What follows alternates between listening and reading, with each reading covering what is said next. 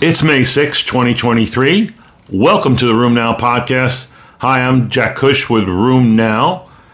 This week and next week and the week after, we're doing replays from Room Now Live 2023, held in March, but 2 months ago. And we're rolling out a lot of the content, all the individual lectures, the panel discussions. All these are going to be available as videos and audio podcasts of those same sessions. You'll see also going on this week Q&A and questions from the audience that happened during each of the sessions that we had.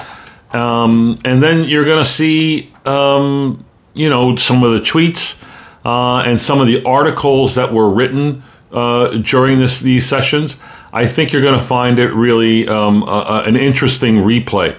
So the schedule that we have set up this past week, we did a replay of the rheumatoid arthritis revolution in RA therapy that I'm going to talk about on this podcast. Next week, we're going to be talking about the management of psoriatic arthritis. That's going to be on Tuesday, the 9th of May. You can register. There's going to be a link at the end of this podcast that you can register at. The week after, the 16th, we're going to be doing the vasculitis session.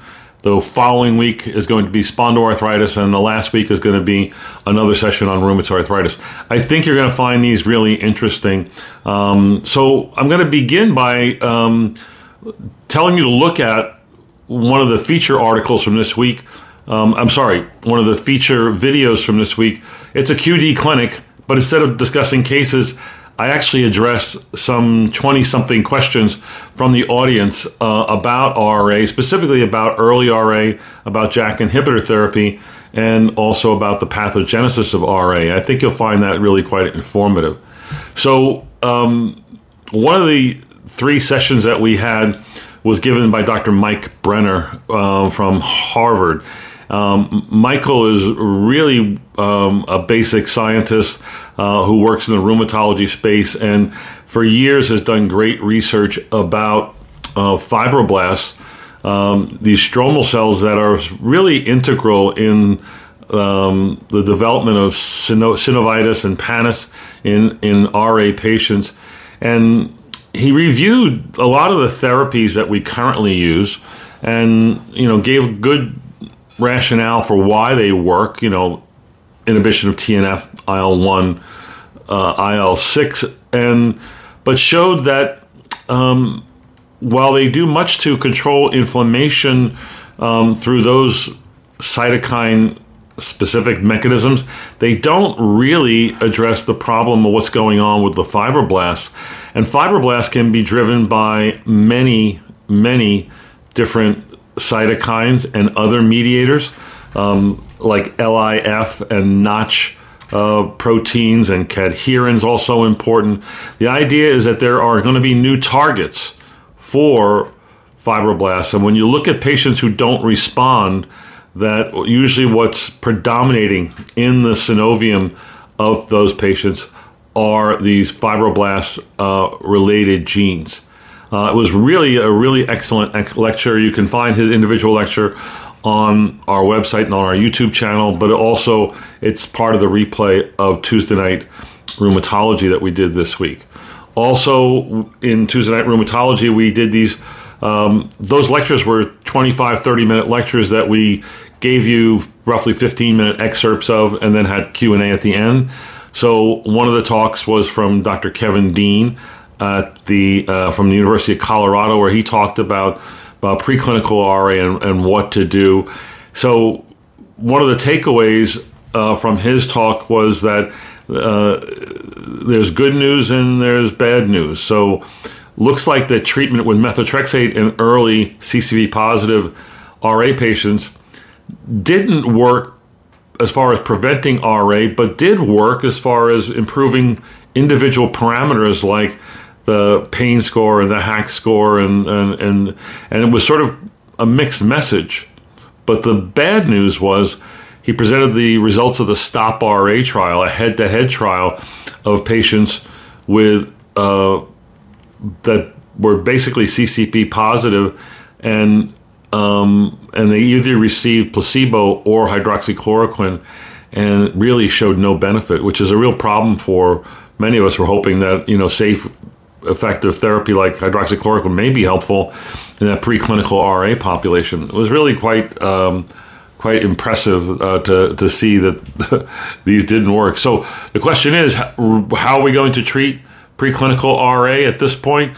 Well, he did show good data that the drivers of preclinical RA and the autoimmune state that typifies that are environmental pollutants, smoking, obesity.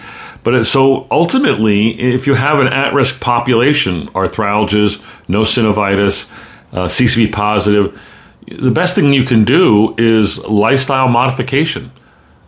Stop smoking, send them to whatever you have to do to get them to stop smoking, lose weight, get good control of, dental health, and go on an anti-inflammatory diet, and also, clean up any lung inflammation, because that might be the first site of what goes wrong in those preclinical RA patients. But a heavy pitch by Dr. Dean for lifestyle modification. And then Stan Cohen gave a great session on the multiple new indications for JAK inhibitors beyond RA, and reviewed the safety data on that, and that's worth taking a look at as well. New this week was an announcement from the ACR that ACR 2023, the Convergence meeting, is going to go back to the old format. There's going to be a full, normal poster hall. It's going to be the same duration meeting like it's always been, 3.5 days, so there's a fourth day. And I think it's going to be held this year in San Diego, November 10 through 15, and they're starting to take registrations and whatnot. So last year was sort of like a transition year, getting out of COVID, getting away from the hybrid or the virtual only meetings. This is going to be a hybrid meeting as well, but the format is going to bring back those two things: the length of the meeting and the poster hall. I think that will be popular with many. This week, a claims analysis from a Korean insurance database compared RA patients to a population. And specifically, they looked at seropositive rheumatoid factor, CCP positive RA patients, like 39,000 compared to 54,000, 55,000 normal controls. And they showed, with follow-up of these populations over a 4 to 5 year period, they saw Parkinson's develop in 290 RA patients. So when they did the math on this, that there was a hazard ratio of nearly 2, actually it was 1.7 in as far as the risk of an RA patient developing Parkinson's. I find that a little surprising. They back up their data by saying that if you just looked at only seropositive compared to seronegative, the number was even higher, and that the association with RA and Parkinson's was not seen in seronegative RA. What does this mean? I don't really know. I've had tons of RA patients over the years. The number I've had who have Parkinson's is almost not even memorable. So is this like fishing for a p-value here? The idea is that why they did this analysis is they say that inflammatory diseases are thought to increase the risk of Parkinson's. And so what better large inflammatory population than RA? So they proved this from a statistical significance standpoint, especially for seropositives. I don't know that they really helped us. I'd be interested in hearing what you think. An analysis of hip replacement surgery from a large registry of this. And this looks at, it was a 5-year analysis, patients getting hip replacements for RA, PSA, OA, spondylitis. Looked at those who were on TNF inhibitors perioperatively, and that includes during surgery, versus those who stopped their TNF inhibitors prior to surgery. And they saw no difference in outcomes as far as failure, loosening, infections, etc. Also, revision rates were not any different if you were on a TNF inhibitor, 2.5%, than if you were on a DMARD, 3%. It was lower if you had osteoarthritis. It was osteoarthritis of the hip that was 0.8%. So this is a data in support of the idea that you don't need to necessarily stop all therapies when someone has surgery. You know, the ACR guidelines basically say you should hold a TNF inhibitor for one dosing interval based on the duration of effect of that TNF inhibitor. But then there's plenty of data that says you don't stop DMARDs, right? That you continue the methotrexate, you continue leflunomide and whatnot. And of course, this drives the orthopedist a little crazy, but this is a guideline from the ACR and the, I think it's called AHKS, the Orthopedic Hip and Knee Society. And it's based on evidence, based on expert opinion. An analysis of physician payments, is that linked to what physicians do in real life? So here they looked at from a available data they have on who gets what money from who. They categorize whether the physician received no marketing money versus less than 100, but more than one, or more than 100. And then they saw if that correlated with the use of hyaluronic acid injections. So this would have been marketing payments from companies making hyaluronic acid products. And then does that influence the actual prescribing? And it did. I think they had like 20,000 physicians. 41% in this analysis had given some hyaluronic injection. The odds of giving an injection increased significantly with payment. So no payment was the referent. And if you received less than 100, your odds went up twofold. If you received more than 100, and that means like bringing lunch to your office or you being an advisor or whatever. But more than 100, it was like 3.3 increased odds. So overall, you were either 13 or 21% more likely to prescribe hyaluronic acid if you had received payments from a pharmaceutical company. Yeah, that is a conflict, isn't it? Lastly, we got a report about the use of cannabis, marijuana, in cancer patients. About half the patients were mostly colon, breast, lung.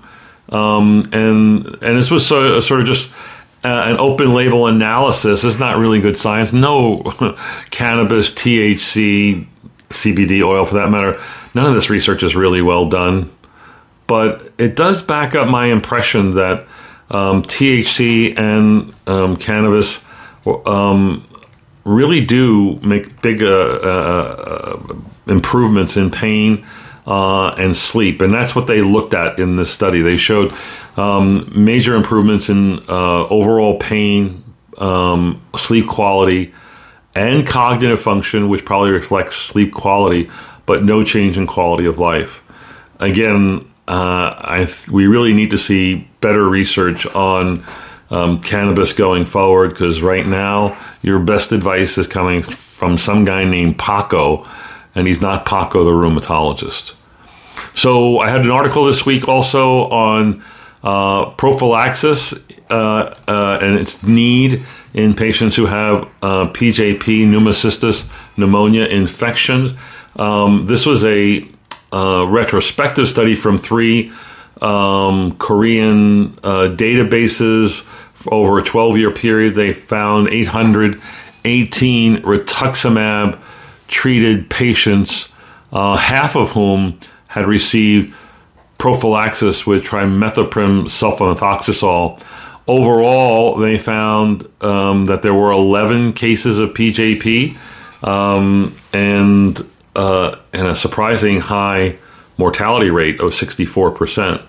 What they saw in their analysis was that glucocorticoids and rituximab drive risk of PJP, but it's really the glucocorticoids more so than anything else especially if the steroid use is greater than 30 milligrams per day of prednisone equivalents during the 4 weeks, during the rituximab and for the 4 weeks after. That really drives risk. Those are the people who really do need PJP prophylaxis. They did show that the rituximab patients also had a higher risk and were going to benefit with a reduction in risk by receiving Bactrim, trimethoprim, sulfamethoxazole. So, but the numbers on the steroids, it was like the incidence of PJP per 100 patient years was 8 if you're on high-dose steroids, and if you weren't on steroids, it was 0.4. So that's a big time, almost 20-fold higher risk if you're on the steroids.